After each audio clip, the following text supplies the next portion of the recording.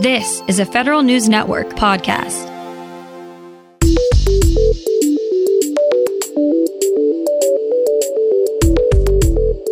Coming up on today's Federal Newscast, the latest marching orders from CISA on the vulnerabilities agencies need to take care of. After a long while, in-person disability hearings are now an option again for Social Security recipients. And the Postal Service's banking pilot is not attracting many to try it out. These stories and more in today's Federal Newscast.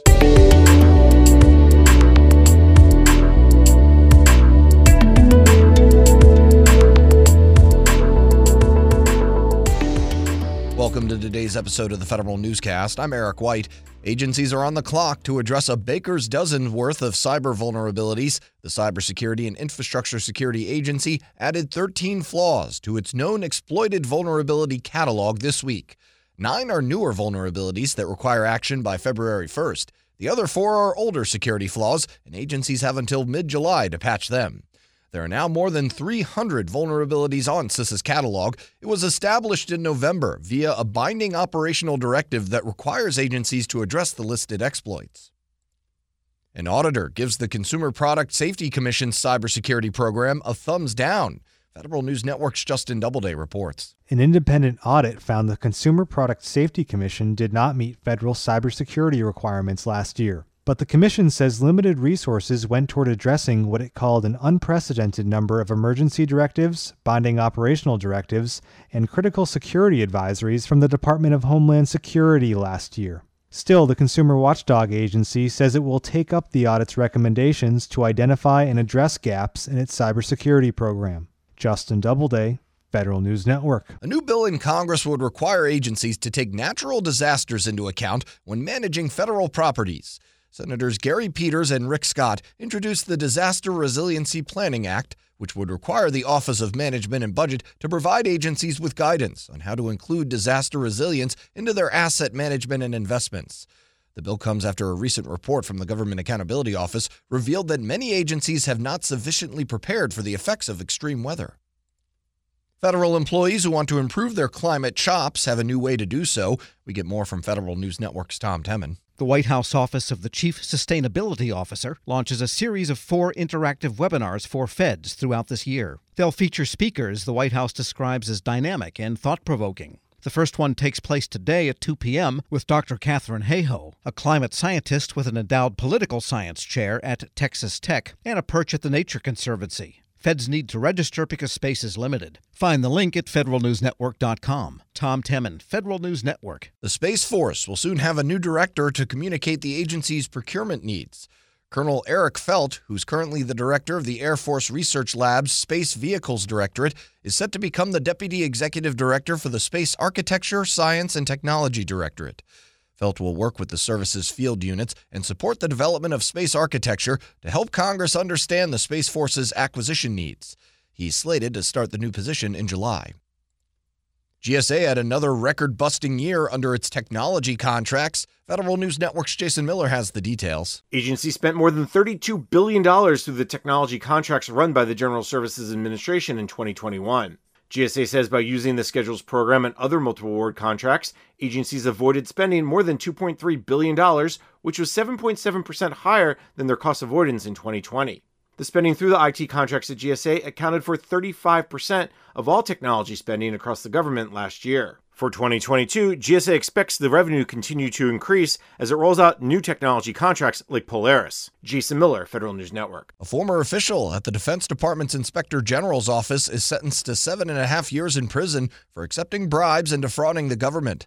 Matthew Lumho steered an IT contract in the National Capital Region to a company that bribed him and authorized false and fraudulent service orders. Lumho was also found guilty of obstructing justice by committing perjury during the trial. In-person hearings are coming back at the Social Security Administration. SSA and the Association of Administrative Law Judges reached an agreement to resume in-person disability hearings, as well as continue to hold virtual and phone hearings in 2022. Law judges over the past 2 years have held hundreds of thousands of hearings over the phone or via video, since in-person services at hearing offices and Social Security field offices have largely been suspended due to the risk of spreading COVID. Over the last almost 2 years, AALJ says the number of pending hearings dropped to 352,000 from more than 575,000 at the start of fiscal 2020. The Veterans Affairs Department is launching an automation pilot to process disability claims faster. Federal News Network's Jory Heckman has more on that. The Veterans Affairs Department is processing its backlog of disability claims faster than ever before, but is looking to accelerate this pace through an automation pilot it launched last month. The pilot is currently focused on claims related to service-related hypertension and is processing claims in as little as 1 to 2 days. That's compared to the traditional method of processing these claims, which is currently taking well over 100 days. VA Secretary Dennis McDonough says automation will help the VA drive down a backlog of more than 260,000 claims. Automation is the way that will really break through this backlog and get vets their earned benefits as quickly as possible. Jory Heckman, Federal News Network. A Postal Service banking pilot is not drawing many customers. USPS tells the Postal Regulatory Commission only 6 customers have taken advantage of the check cashing pilot it launched last September. For a flat fee of $5.95, customers can cash a business or payroll check as a gift card worth up to $500. USPS is testing the pilot at 4 post office locations. It's only made $35 in revenue from it. And Rhode Island Representative Jim Langevin says he will not seek re-election after this term. Federal News Network's Scott Maucione has more. Jim Langevin is joining more than 40 other lawmakers who are ending their stints in Congress after this cycle. Langevin made the announcement on a video posted to YouTube. After serving the people of Rhode Island for over 36 years, including 11 terms and nearly 22 years in Congress, today I'm announcing that I will not be a candidate for elective office this November. Langevin's notorious for championing cyber issues. He currently heads the House Armed Services Cyber, Innovative Technologies, and IT Subcommittee. Langevin says he has no definite plans for after his term at this point. Scott Maucione, Federal News Network. You can find more information about these stories at federalnewsnetwork.com. Search Federal Newscast and subscribe to the Federal Newscast on Podcast One or Apple Podcasts. I'm Eric White.